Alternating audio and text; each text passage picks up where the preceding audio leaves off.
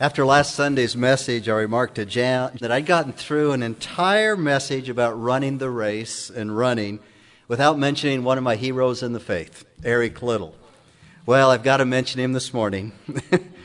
Eric is most famous for refusing to run in the 100-meter heat in the 1924 Olympic Games because that heat was held on a Sunday.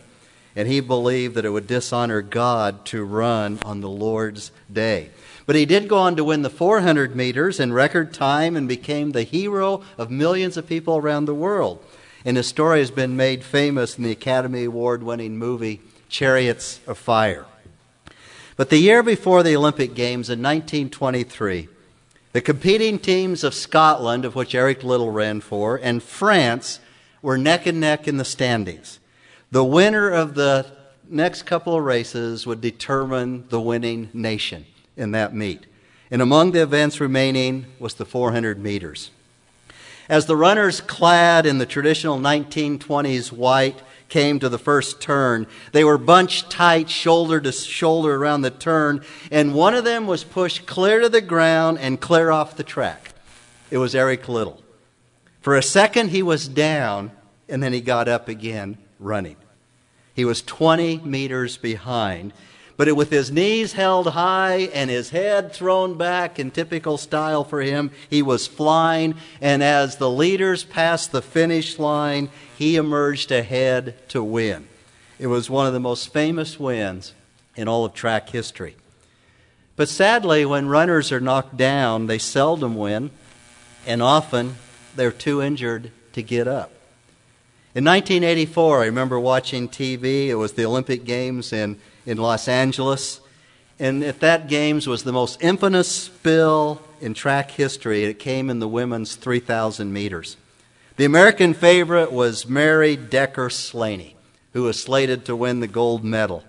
But she got tangled up with the barefoot Zola Budd.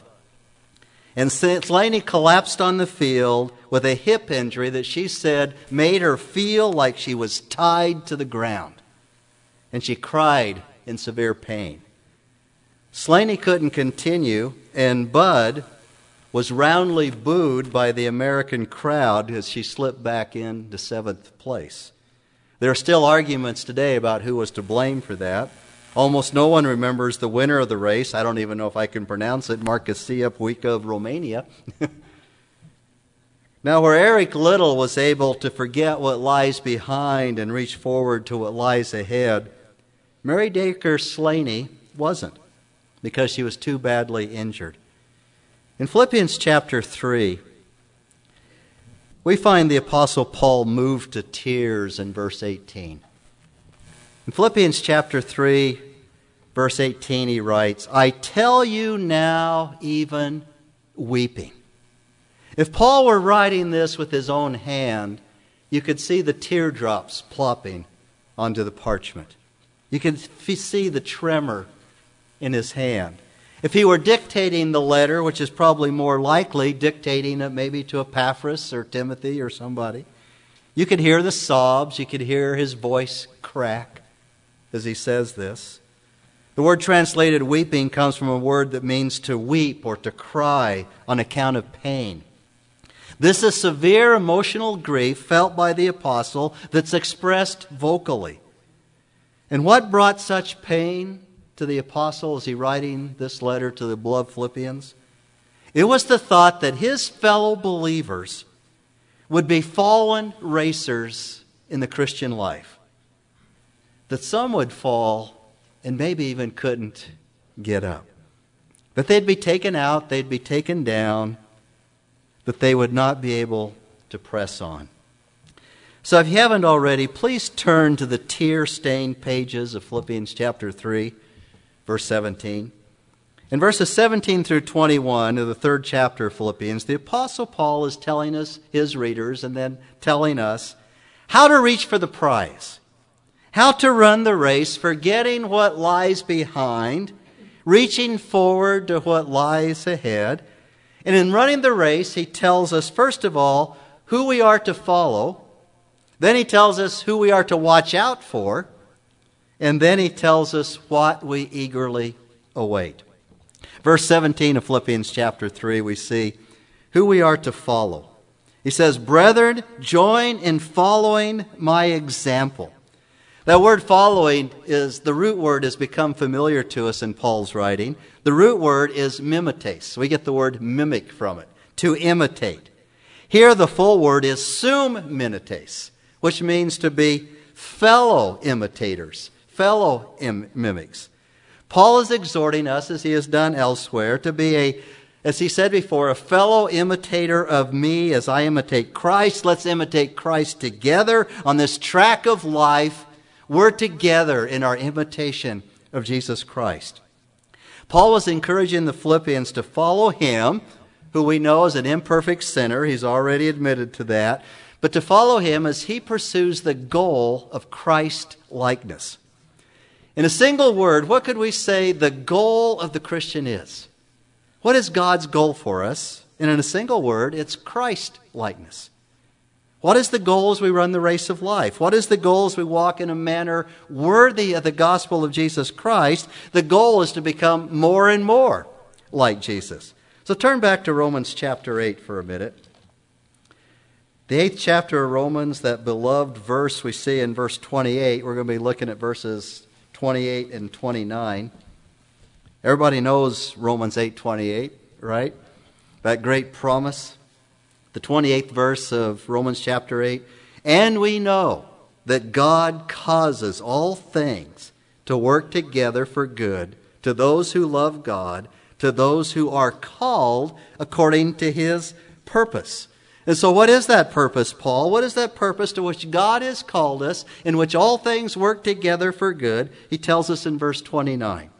"For those whom he foreknew, he also predestined to become," and there it is, "conformed to the image of his Son, so that he would be the firstborn among many brethren." God's express goal for every one of us as believers in Jesus Christ, every one of us as his children, is to conform us to the image of his Son, to make us more and more like Jesus Christ. You ever wondered, why doesn't God take us home immediately when we become a Christian? Why doesn't he just take us to heaven when we receive Christ?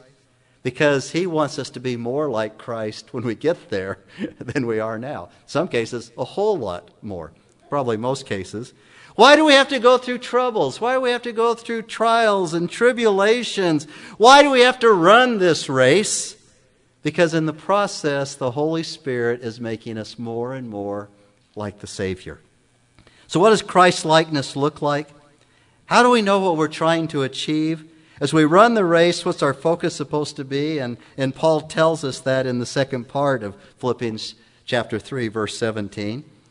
Verse 17 of Philippians chapter 3 again. He says, "Brethren, join in following my example, be assume mimetes with me, and observe those who walk according to the pattern you have in us." I like that word observe. The Greek word is skopeo. Skopeo. We get the word scope from it. In other words, scope them out. Watch out. Scope out those who are living a life worthy of the gospel of Jesus Christ. When you see these people, scope them out and walk according to their pattern, Paul says, as you have it in us. In the letter to the Philippians, Paul has already lifted up several examples of believers that could be and should be imitated to the extent that they imitate Christ. First of all, we had Paul himself, then Timothy, then Epaphroditus. Timothy was a kindred spirit of Paul who was of proven worth. Paul said, follow his example. Epaphroditus was a fellow believer from Philippi who almost died on account of his service to Jesus Christ and to Paul. Paul would say, follow his example.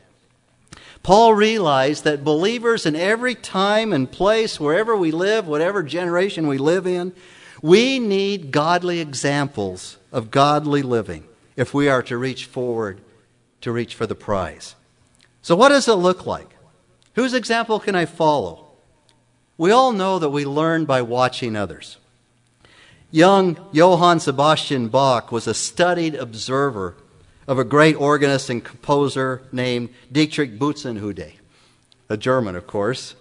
And Bach made, as a young man, repeated long trips on foot to Buxtehude's church to observe and hear the master. And he even copied some of the composer's scores by hand, all of which had a marked effect on Bach's style and vitality in the shaping of his brilliance. Bach surpassed the brilliance and the genius of Buxtehude, but he rode on the lesser genius, an example of his mentor. Now, I can tell you from observation, scoping these guys out, watching and listening to three men in particular, I can tell you for certain, and he would tell you the same thing, that Chuck Swindoll would not be the preacher he is today without his observation and following the example of men like Dr. Howard Hendricks and Dr. Dwight Pentecost and others. Chuck Swindoll's statement, where he once said that there are only two things that are eternal in this world, people and the Word of God, and everything else is going to pass away. That statement was instrumental to my call to the ministry. Then he asked, how are you spending your time and your gifts in those things that are eternal, that really matter, that are going to last forever? People in the Word of God. And that was the statement that said, I've got to go into the ministry. Well, the first time I met Dr. Howard Hendricks at a conference in Boise, I had a chance to share with Dr. Hendricks at lunchtime at the conference what he and Dr. Swindoll, what they had meant to my call to the ministry and their part in my ministry. And I shared Dr. Swindoll's statement with him that there's only two things eternal, people and the Word of God, and how God used that. And Dr. Hendricks shook my hand and said, thank you, brother, I appreciate you telling me. And he just smiled and looked at me. What I didn't know was that Dr. Hendricks had already planned to open the afternoon session with that very same thought. In typical fashion, Prof, as we called him, began the afternoon session. God is only going to take two things off the planet, people and the Word of God. And all of a sudden it hit me, it wasn't original with Dr. Swindoll. He had got it from Howard Hendricks, who probably got it from somebody else that he followed, who got it out of Scripture, of course. You know, I want to say this as clearly and directly as possible. If you don't have examples of godly living, people that you're trying to imitate and follow their example in Christ, if you're not scoping out godly men and women, either by watching them personally or reading about them or studying their lives, you're either stagnated in the Christian life or you have fallen and you can't get up. Because for the Apostle Paul, that is the issue here. And secondly, he says we run the race. He says to watch out for the enemies. Verse 18 of Philippians chapter 3. Watch out for those who would try to trip you up. Verse 18, for many walk, of whom I have often told you and now tell you even weeping, that they are enemies of the cross of Christ, whose end is destruction, whose God is their appetite, and whose glory is their shame, who set their minds on earthly things. Now, when we think of the enemies of the cross of Christ, what do we normally think of? Maybe we think of Islam or the Muslims. We might think of atheists like Madeleine Murray O'Hair, who spent many years trying to do so much damage and tried to undo Christianity. Or we might think of the bias of the mainstream media and how they portray Christians and Christian causes. Or we might think of how they ignore Christian causes, like 35,000 Christian refugees from Mosul just this last week, and we didn't see that on the news. Or we might think of those who are trying to destroy the freedoms that we enjoy or have in our own country. And Paul had none of these in mind when he talked about the enemies of the cross, because he referred to them as those he has often mentioned. He is clear in his letter that he's talking about those who claim to be Christians, who profess to be Christians, but are not. They are the wolves in sheep's clothing, seeking to devour the flock. They are what he calls the evil workers, the dogs, the false circumcision. Paul describes these false teachers as enemies of the cross. They are the ones who throw the stumbling blocks out in front of you. They're trying to get you to keep their legalistic rules, trying to trip you up. They try to trip you up, and when they do trip you up, then they fill you full of guilt and say, well, that's your own fault because you couldn't keep to it. According to Jesus, they judge you by a standard that they're not even able to measure up to. They set their own self-styled standard, and then they presume to stand on it, and then they point their bony finger down at everybody else and say, you're not living up to my standard. And Jesus said they will be judged by their own standard of measure that they cannot even keep. Paul wrote in Philippians 3:19, he says, their end is destruction, whose God is their appetite, and whose glory is their shame, who set their minds on earthly things. The enemies of the cross also include the false teachers who confuse heaven's glories with earthly things. They want you to set your mind on earthly things, what you can get, how much you have enough faith of your own to get, what you can get with it. And they'll tell you that you've got to believe God for certain things. And when you do believe God for certain things, you will get those things if you just have enough faith. And if you don't get it, you don't get your healing, you don't get this, it's your fault. Literally, Paul says their God is their stomach. They have appetites for more and more things that they think will leave people satisfied, make them more spiritual. And it becomes a physical obesity that gets away in the way of a spiritual race. And I believe that Paul is moved to painful tears over this for two reasons. Number one, because the false teachers are knocking Christians down and leaving them littered all over the track. But I also believe that Paul is weeping for these people who have gotten it so wrong and spread their false teaching. In Paul's day, these people had faces and names that the Philippians and Paul were familiar with. These were people they had worshipped with. They had prayed with them. They had been beloved by the Philippians. And Paul warned the Ephesians even that the wolves would arise from where? From among themselves. People they know. People they go to potlucks with. That's where the wolves are coming from. It's not merely the pleasures of the stomach that was their God, but it's the bodily delights and sensual desires that displaced the divine and became their God. Kent Hughes of Wheaton Bible Church says it this way. The Philippian apostates were digging their graves with their own teeth, and they chewed upon their earthbound impulses and with the cud of personal pleasure. The pursuit of creature comforts displaced the pursuit of Christ and the cross. Unquote. And this is what broke the apostles' heart, because they were so misguided. And we see the same thing today, professed Christians whose own physical and personal needs come before the Lord, whose bodily comforts, what and where he eats, how and where he lives, what he spends to satisfy his own desires, displace the cross. And when this happens, we need to take note, because the God has become the belly. We need to be aware of any pleasure that impedes our passionate pursuit of Jesus Christ. And so in reaching for the goal, we are to follow godly examples. We are to watch out for enemies of the cross. And we are to eagerly await. In verses 20 through 21 of Philippians chapter 3, Paul reminds us once again of the goal. He reminds us of what awaits us at the finish line. Verse 20, for our citizenship is in heaven, from which also we eagerly wait for a Savior, the Lord Jesus Christ, who will transform the body of our humble state into conformity with the body of his glory, by the exertion of the power that he has even to subject all things to himself. And here Paul's going to give us a plethora of things, a bunch of things which we have to look forward to when we cross the finish line, when we reach towards the prize. This is why we can get up when we get knocked down. Anybody been knocked down lately? This is why we can change our direction when we've been going the wrong direction. Anybody been going the wrong direction lately?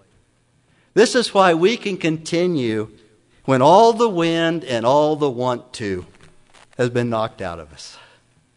This is why we can get up and we can reach towards the prize. No matter where you find yourself at this moment in your life, if you fix your eyes on Jesus, this is what you have to look forward to.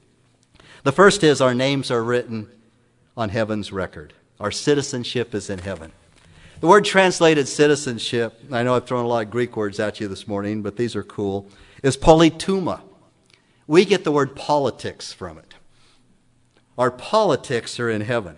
Next time somebody asks you about politics, I say, well, my politics are in heaven. Just see how they respond to that. Politeuma has to do with one's behavior as a citizen of a nation. Paul was encouraging us to have the mind of Christ, to have the thinking of Christ, to live as is true. Our citizenship is in heaven. Just as Philippi was a colony of Rome on foreign soil, the church is a colony of heaven on earth. You know, we watch Star Trek and we watch those science fiction movies, and they're putting colonies here and colonies there on other planets. And, you know, the church, we here are a colony of heaven. The citizens of Philippi were privileged to be Roman citizens even though they were away from Rome. When a baby was born in Philippi, it was important that his name or its name be registered on the legal records. In the same way, when the lost sinner trusts in Jesus Christ for salvation, becomes a citizen in heaven, his or her name is written down in the book of life. And in fact, just 3 verses down, Paul's going to mention that here in Philippians. So citizenship is important. When you travel to another country, it's essential that you have a passport that proves your citizenship. The Christian's name is written in the book of life. And that is what determines his or her entrance into the heavenly country. When you confess Christ on earth, Jesus said, He confesses your name in heaven. Your name is written down in heaven, according to Luke chapter 10, verse 20. It stands written forever. The Greek word written there is in the perfect tense, meaning it's a once for all written that stands written forever. Once your name is written down in heaven, there's no way that anybody can come along and erase that. And a second motivation, inclination to run the race and reach forward the prize, is that we eagerly wait for a Savior. Philippians chapter 3, verse 20 again. For our citizenship is in heaven, from which also we eagerly await for a Savior, the Lord Jesus Christ. The false teachers in Philippi were trying to get the believers, as they were doing, to live in the past tense. Trying to get the Philippian believers to go back to Moses, to go back to the law, to go back to these do's and don'ts and all those kind of things. But true Christians live in the future tense, anticipating the return of their Savior. It's this anticipation of the coming of Christ that motivates the believer, and it's what gives tremendous energy and transformational power of a future hope. Hebrews says, because Abraham looked for a city, he was content to live in a tent. Because Moses looked for the rewards of heaven, he was willing to forsake the treasures of the earth. And because of the joy that was set before him, Jesus was willing to go to the cross. And the fact that Jesus is returning is a powerful motivation for Christian living and dedicated service today. John wrote in 1 John 3:3, and everyone who has this hope fixed on him purifies himself just as he is pure. The citizen of heaven living on earth can overcome discouragement, can overcome pain, live through pain, because he or she knows that one day the Lord is going to return. We faithfully keep on doing our job lest the Lord return and find us disobedient. We anticipate the blessings that are to come. Doesn't mean that we ignore daily obligations and go up on a hill someplace and wait for Jesus to come back, but it does mean that we are governed how we live by what Christ will do in the future. And then talk about the great motivator for pressing on. We will receive glorified bodies. Raise your hand if you're content with the thing you live in now. And I don't mean that disparagingly, because we're all there. Verse 21 of Philippians chapter 3 tells us what the Lord Jesus Christ will do. He is the one who will transform the body of our humble estate into the conformity with the body of His glory. Turn to the 5th chapter of 2 Corinthians for a moment. 2 Corinthians chapter 5. We've read these verses before. They are meaningful to us, but we need to be reminded about the body that we have to look forward to. 2 Corinthians chapter 5, verse 1. And Paul begins by referring our earthly bodies as a tent. A tent is a temporary housing. A tent wears out. The tent is not meant to be permanent, but that's what we got for now. Verse 1 of 2 Corinthians chapter 5. Excuse me. For we know that if the earthly tent, which is our house or our body, is torn down, we have a building from God, a house not made with hands, eternal in the heavens. For indeed in this house we groan, longing to be clothed with our dwelling from heaven. Our earthly bodies, this tent, is not suited for the glories of heaven. It's not intended to be. As long as we are in this body, we cannot experience the glories of heaven. We need that house not made with hands, eternal in the heavens. So now we groan, we hurt, we feel it giving out. We desire our eternal glorified bodies. Verse 3. Inasmuch as we, having put it on, will not be found naked. For indeed, while we are in this tent, we groan, being burdened, because we do not want to be unclothed, but to be clothed, so that what is mortal will be swallowed up by life. Now he who has prepared us for this very purpose is God, who gave us the Spirit as a pledge. Therefore, always being of good courage, and knowing that while we are at home in the body, we are absent from the Lord. For we walk by faith, not by sight.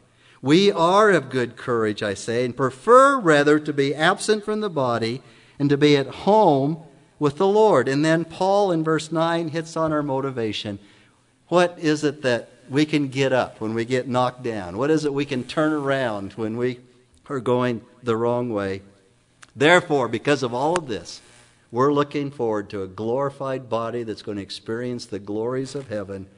Therefore, we also have as our ambition, whether at home or absent, to be pleasing to Him.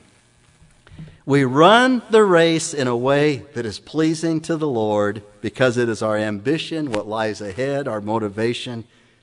What a tremendous thing to look forward to. One of the best books written about heaven is Johnny Erickson Tada's book, Heaven, Your Real Home. And as you probably know, on account of a diving accident, Johnny has been a quadriplegic, paralyzed from the shoulders down, since 1967. Boy, what a long time ago. She's longing for her building from God, that house not made with hands, eternal in the heavens, her glorified body which will run and leap and praise God. And Johnny has written what I believe is one of the best biblical studies on heaven and what it'll be like and what we will experience in heaven. But also in her book, particularly in the first few chapters, she talks about the past that she had to get past. The past as it might have been without the accident. And she has to get past her present hurts and her disabilities caused by her past. She has to learn, as we all do in running the race, even though she can't run physically, how to look forward. How she has to learn to run the race in a wheelchair, totally dependent upon somebody else to push that wheelchair, to feed her, to help her in any way possibility. She had to break the power of the past. And she wrote, I know what it's like to grab hold of memories, like bricks, and build a dike against them. When I was first paralyzed in 1967 and still new to this eternity thing as a young Christian, heaven was in no way my home. I was less interested in looking forward to a glorified body and more interested in turning back the clock to days when my body worked. Time was also an enemy in that it kept putting more distance between the past on my feet and the present in my wheelchair. The only way I could slow down the weeks and months was to dive into my memories. I couldn't do much but listen to the radio or records. I laid on the striker frame in the intensive care unit and tuned in to Diana Ross moaning about a lost love, or Glenn Campbell crooning about an old flame, wandering on the back roads of his memory. The Beatles were also popular then. I'd fight back the tears when they'd sing of yesterday when trouble seemed so far away. Then there was Joni Mitchell. Folk music still lingered in the late 60s, and I found refuge in their restless songs about the past. Her music evoked a more powerful and fundamental nostalgia than pining for a lost love or a trouble-free yesterday. Joni Mitchell and thousands like her are looking for something incalculably precious they've lost, something they've got to get back to. They may mistake it for the nostalgia of the 60s or the 50s. They may mistake it for childhood memory, a lost love, or yesterday when one's trouble seemed so far away, but it's much more than that. It's a nostalgia not for the innocence of youth, but for the innocence of humanity. We've got to get ourselves back to the garden. A lost world groans because it's Eden where we lost not just our youth, but our identity. Most people have it backward. Unlike those who don't believe in God, our road is not back to the Garden of Eden, but forward. One should never look over one's shoulder on the road of hope. In Genesis, God sent the seraphim with the flaming sword to bar Adam and Eve from returning to Eden once they had fallen. The road to God lies ahead, east of Eden, through the world of time and history, struggle and suffering and death. Ejected from Eden's eastern gate, we travel through and around the world, from west to east, forever seeking the rising sun. And then she puts the rising sun, S-O-N, after that. And find him standing at the western gate, saying, I am the door. Johnny knows the importance of forgetting what lies ahead and reaching forward to, or forgetting what lies behind and reaching forward to what lies ahead. And she is one particular example of people we can scope out and learn and follow from their example. Later in the book, she writes about her suffering and what it will mean to be in heaven. And she says, in a way, I wish I could take to heaven my old, tattered Everest and Jennings wheelchair. I would point to the empty seat and say, Lord, for decades I was paralyzed in this chair, but it showed me how paralyzed you must have felt to be nailed to your cross. My limitations taught me something about the limitations you endured when you laid aside your robe of state and put on the indignity of human flesh.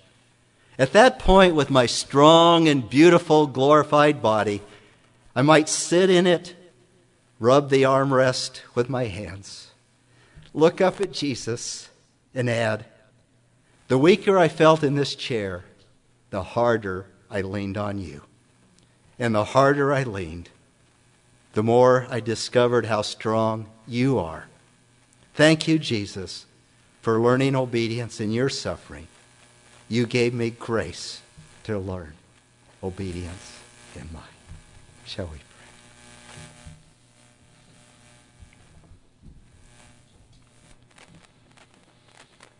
Father, we thank you for the example of Johnny Erickson Tada, who has so much more to look forward to, in a sense, with her glorified body than even we do, Lord.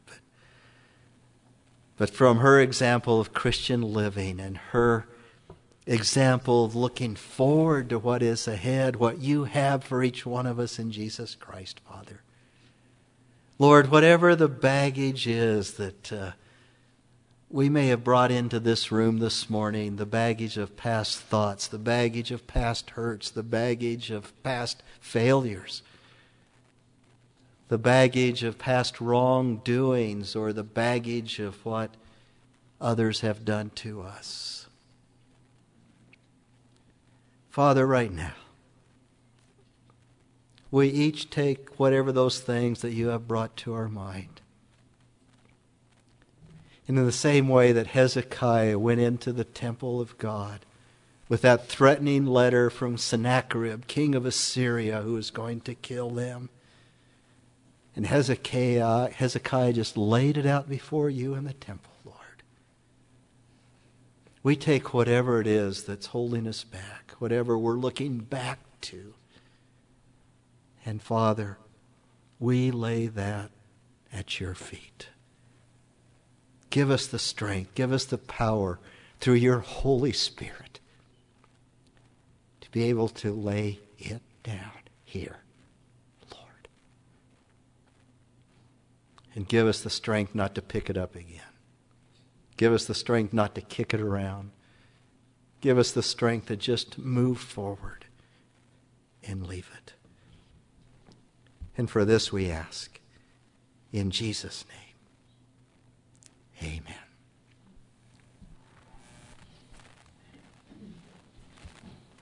Our hymn of invitation.